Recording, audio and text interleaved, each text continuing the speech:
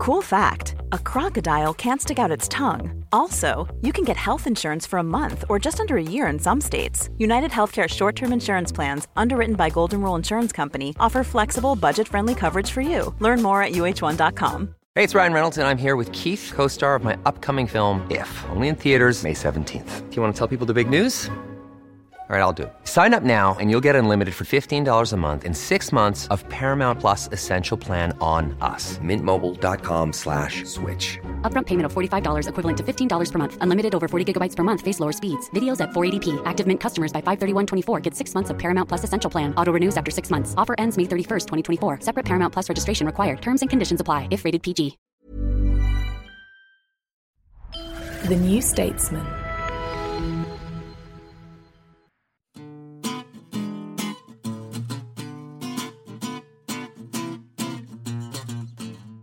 Hi, I'm Anoush, and on today's New Statesman podcast, we'll try and make sense of what's happening to the economy.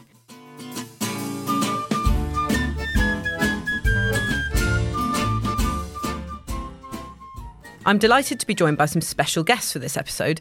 David Gauke, the former Conservative Cabinet Minister who served as Chief Secretary to the Treasury in 2016 to 2017 and writes a column for the New Statesman. Duncan Weldon, the writer and economist behind the value-added Substack newsletter and author of 200 Years of Muddling, and Will Dunn, the New Statesman's business editor.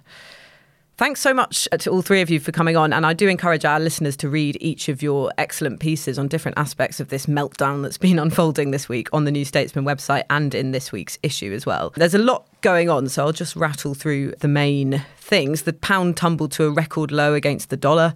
The International Monetary Fund has openly criticised the UK government's tax plans. The Bank of England is stepping in to buy government bonds, an intervention on Wednesday without which there reportedly would have been mass insolvencies of pension funds by that very afternoon. And we're speaking just after Liz Truss has done a bit of a gruelling local radio round, saying basically that she won't change course or reverse the tax cuts. So first of all, Duncan, sorry for the basic question, but what exactly about the new government's plan are the markets so spooked by? Most of those tax cuts were pre-briefed and they were being touted around the country during Liz Truss's leadership campaign, after all. Step back to the fundamentals of the economy at the moment. We have inflation running at around double digits. It's expected to stay high. The Bank of England already, before anything this government did, had been raising interest rates this year from 0.1% last December up to 2.25% now. The Bank of England's doing that because it thinks to bring inflation down, demand needs to be taken out of the economy, things need to be slowed down. So that was the backdrop. And then the government sort of pressed on the accelerator with these big tax cuts last Friday.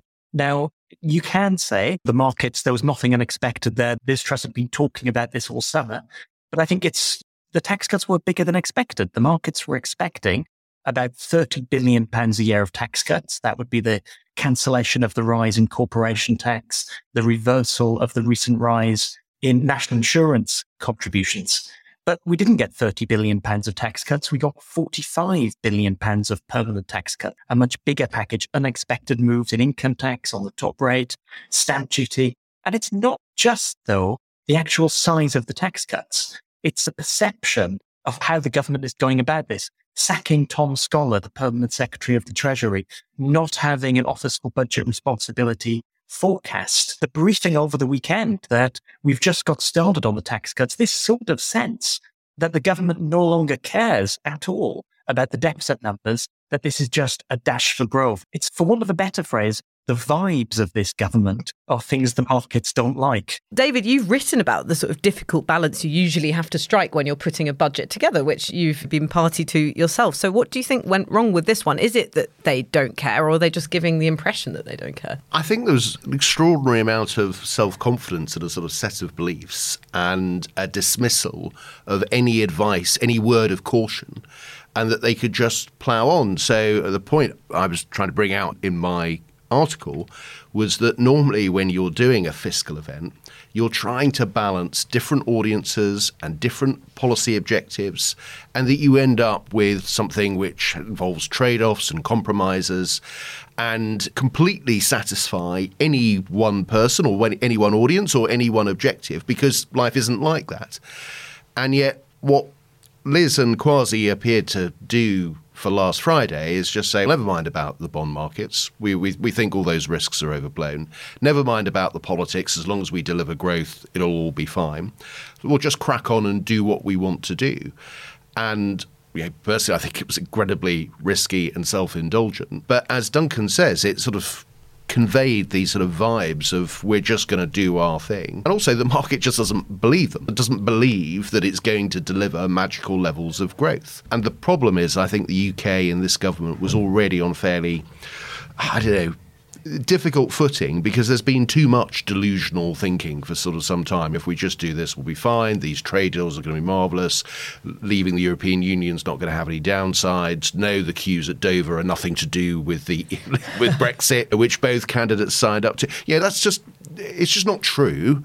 And saying things that aren't true and economically nonsensical does test the patience of the markets. And I think Friday, the straw broke the camel's back. And you've actually tweeted that some of the same people who are dismissing the risks of all this were the same who were dismissing the risks of a no-deal Brexit. Oh, completely. It's the same people and the same arguments and the sort of, it's just the global elite who are trying to stop us doing what we should do and be competitive and follow the policies we want. And if we just do that, everything will be marvellous. It's exactly the same people with exactly the same arguments. They are not risk averse. They are prepared to gamble. And do you want them to be in charge of your economy? Well, the markets say we're going to have to price that risk in. Okay, and the free market think tank world is coming in for a lot of criticism as well. How influential do you think they are in this? And can you tell me a bit about your reflections on their influence while you were in cabinet? Yeah, I think they are influential. I don't buy the whole thing that there's something deeply sinister about 55 Tufton Street. They're think tanks. And this is a wider point. I think the think tanks, I think Liz, I think Kwasi, they are sincere in their beliefs. This is not motivated by something sinister. They believe that you can, if you deregulate, if you have competitive taxes, especially for the internationally mobile individuals and investment, then you will have a more productive economy. And those think tanks make those arguments. If you're a minister, if you're an MP, you will engage with them. You'll hear those arguments. They produce papers. I think that's legitimate.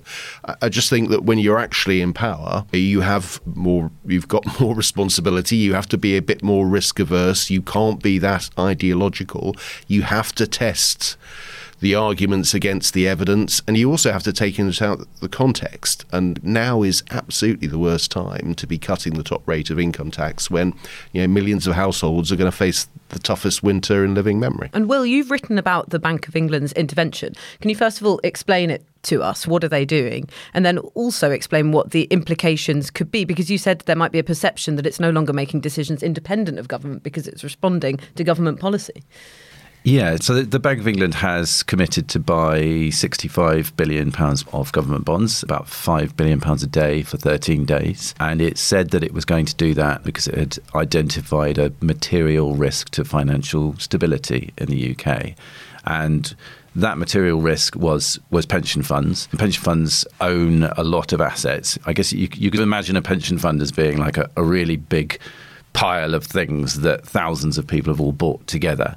And in order to stabilise that big pile of things and keep it at the same height, while there are lots of different sort of competing things that people need to take money out, they need to keep it growing the same size so that the size of the assets is equal to the liabilities. They use lots of different financial products. And many of those are leveraged, so they're paid for using debt, and so they will borrow some money from another financial institution to use this product to stabilise the size of their fund, to hedge against risk in the market. And what happened when bond prices fell was that some of these providers of these instruments then said, right, okay, market conditions have changed, so you need to increase the amount of money you've got to pay for that debt in that instrument. And that's called a margin call. And some of these margin calls were very big. Some of them were about the sort of order of £100 million. And they were to a lot of pension funds at once.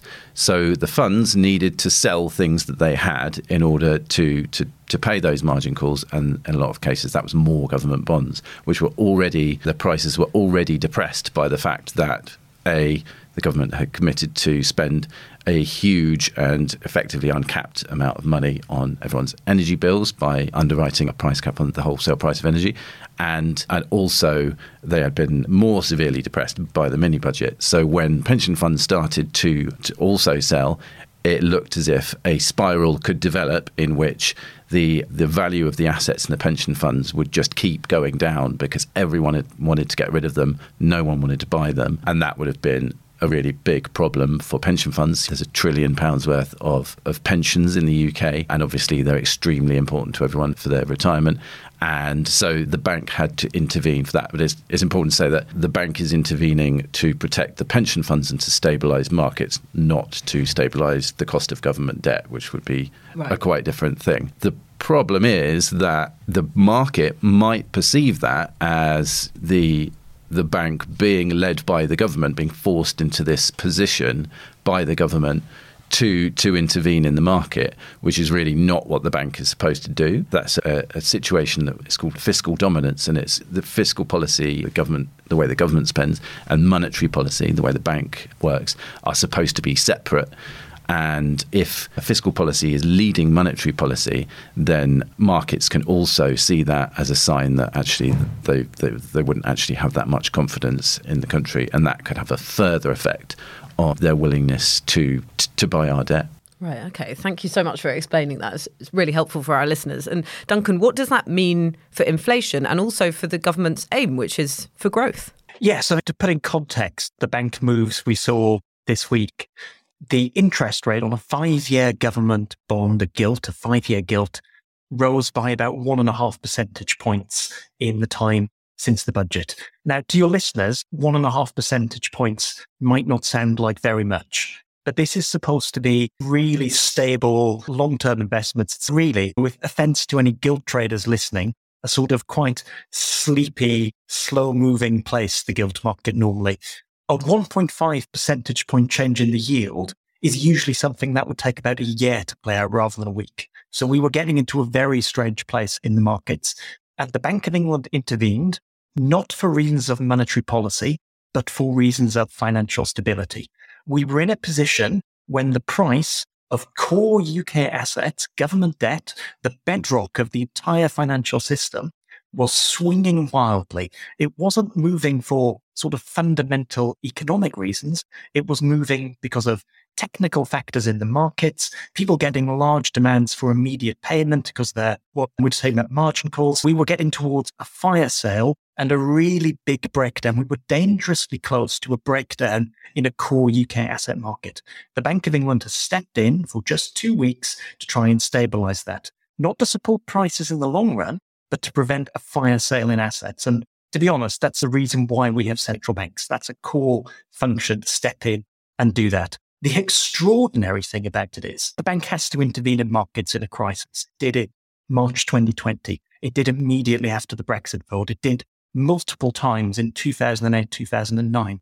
But this is the first time I can remember that the bank has had to intervene in a core UK market to mop up damage done by the Treasury the week before. Just extraordinary. What this means for inflation, well, the bank is now being very clear. It's signalling, yes, we are stepping into this market for the next 2 weeks, but we are still going to be tightening policy. We're expecting what I think in non-technical language you could call a monster rise in interest rates in November. It's going to have to be very big. It was going to have to be big anyway when you look at what other central banks are doing. It's going to have to be bigger to take account of the budget we got last week. And it's probably going to have to be a step bigger now to sort of reassure markets after the bank did this intervention that they're still seriously focused on inflation.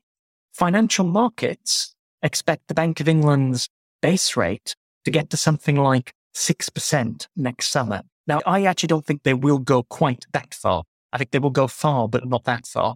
But we should just be utterly clear that 6% interest rates is a level of interest rates which will absolutely crater household incomes, cause serious problems in the housing market, and probably tip us into a reasonably deep recession. That's not a good outlook. It's not reassuring. No, and we'll move on to the political implications in the second half of the podcast, but I just have one more question for you, Duncan, on this. I've just come back from Labour conference and I've been reminiscing about Labour conferences past, and I remember Jeremy Corbyn and John McDonnell talking openly in 2017 about them wargaming for a run on the pound if they did come into government. And I just wondered whether you could explain for us briefly the difference between Trussonomics and Corbynomics, because a lot of people on the left have been saying for a long time we shouldn't be obsessed with balancing the books. We shouldn't be seeing the country as if it's a household budget. Now, the people who were arguing for that in David's government days appear to be vindicated. I mean, it's strange.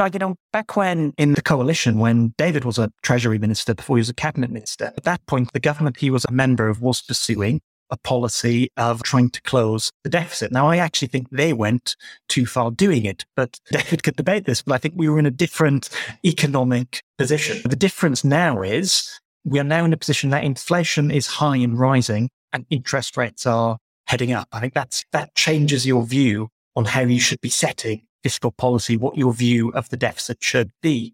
So I think there's a timing difference. There's obviously a composition of that deficit difference that Jeremy Corbyn, John McDonnell wanted more spending rather than tax cuts. But in the short term, they do look similar in terms of the what they mean just for the raw borrowing numbers. We talk about how to run on the pound. We get a lot of attention on the pound bouncing around, and the pound losing value matters. It adds to imported inflation. It makes us worse off as a country. It matters. But I really think the important financial market to be looking at in the days and weeks ahead is what's happening with interest rates. And higher interest rates stabilize the value of the pound. They make putting your money into the pound, if you're a foreign investor, more attractive.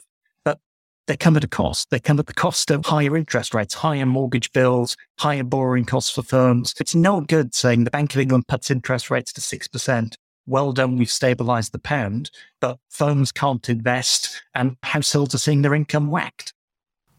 OK, thanks. Everyone stick with me because we'll talk about the political implications of all of this on the second half. Hi, it's Anoush here. This is just a reminder that as a podcast listener, you have the option of subscribing to The New Statesman with a very special offer. You can subscribe for just £1 a week. That's 12 weeks for £12 if you go to newstatesman.com/podcast offer. We'll be right back. From The New Statesman comes a new podcast, Audio Long Reads. The best of our reported features and essays, read aloud. Featuring writing from our authors, including Edward Docks on the death of Boris the Clown. When did the booing start? He was never exactly sure. A Year Inside GB News with Stuart McGurk. One presenter told me that producers had taken to booking their own parents. May Robson on why women's football is the more beautiful game. Like most of the England squad, the Euro 2022 captain Leah Williamson can't afford not to have a plan B. Ease into the weekend with our audio long reads published every Saturday morning. Just search Audio Long Reads from The New Statesman wherever you get your podcasts.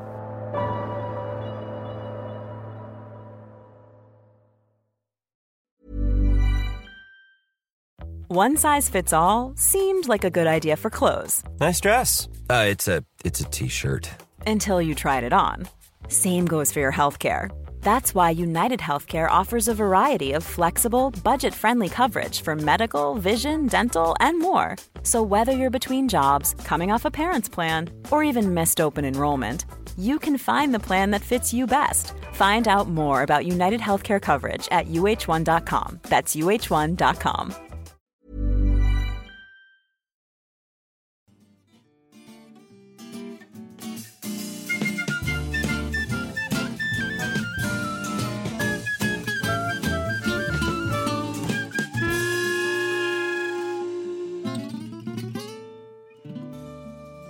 David, what do you make of the government's response so far? There's been all sorts of excuses wheeled out that it's Putin's war impacting every major economy. The same thing is happening in Japan. Even some media and political outriders of this government suggesting the markets were responding to the prospect of a Labour government. What have you made of all of these excuses? Not helpful for the government's cause, in fact, because the fundamental problem here, as we've discussed, is a lack of credibility in the government's approach. The markets have lost confidence.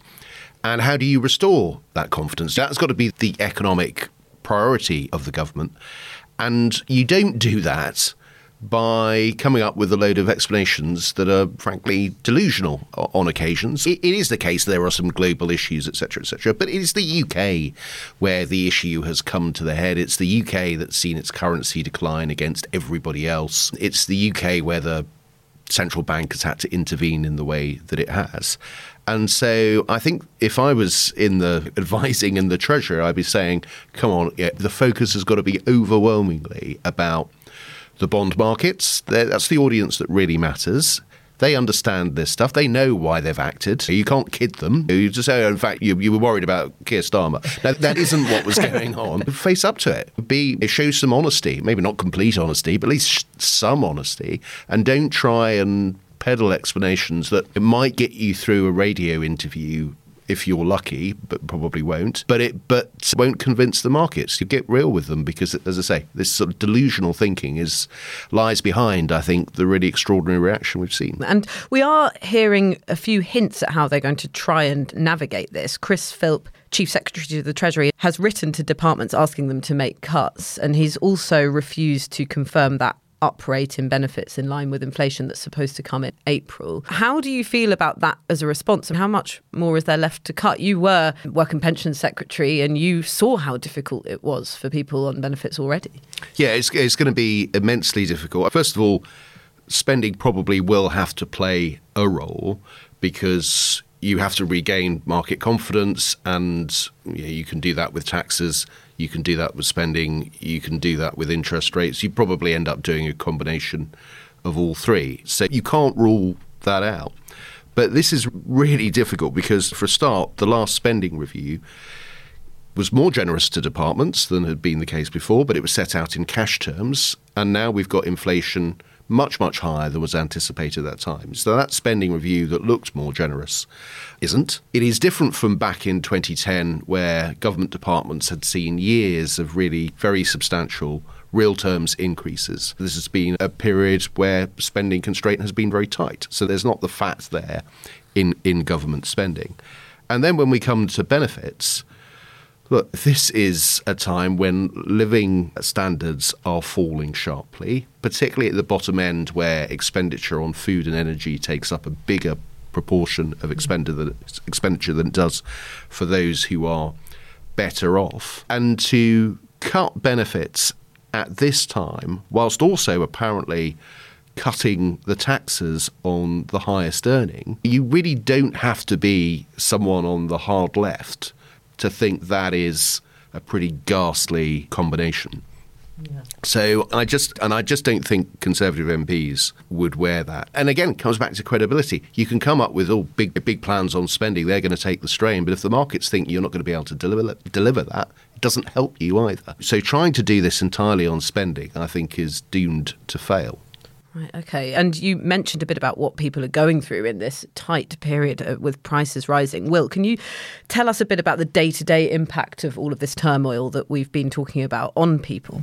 Sure, yeah. And I think it's really important to the political context as well, because one of the very serious impacts will be felt by the middle class and by the homeowners that are a slightly larger proportion of the Conservative voters. And that, as Duncan said, an increase in interest rates up to something like 6% would trigger a sharp recession, and it would mean that somebody with about the medium house price on about the medium loan-to-value ratio would see their mortgage payments increase by about £500 a month. The way we were talking about the price cap going up above £3,000 and that being seen as an emergency, you're talking about people's mortgage payments, which are already high, house prices being so high, going up by £6,000 a year.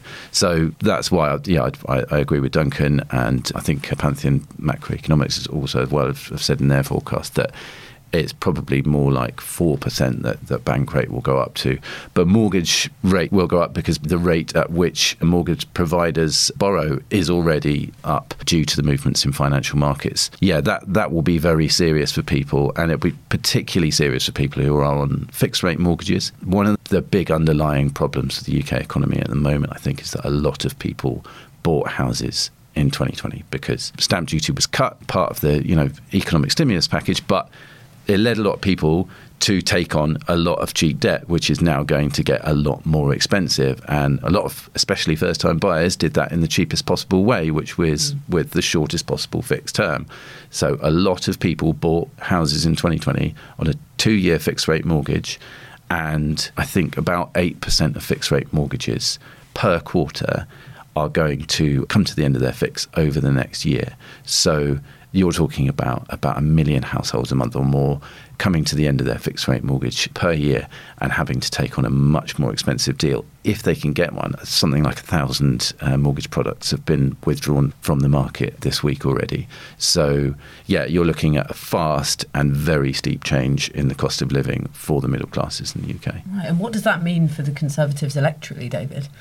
Pretty disastrous, to be blunt. I think for a lot of people, the last few days have reminded us, those of us old enough to remember, of September 1992, Black Wednesday, and so on.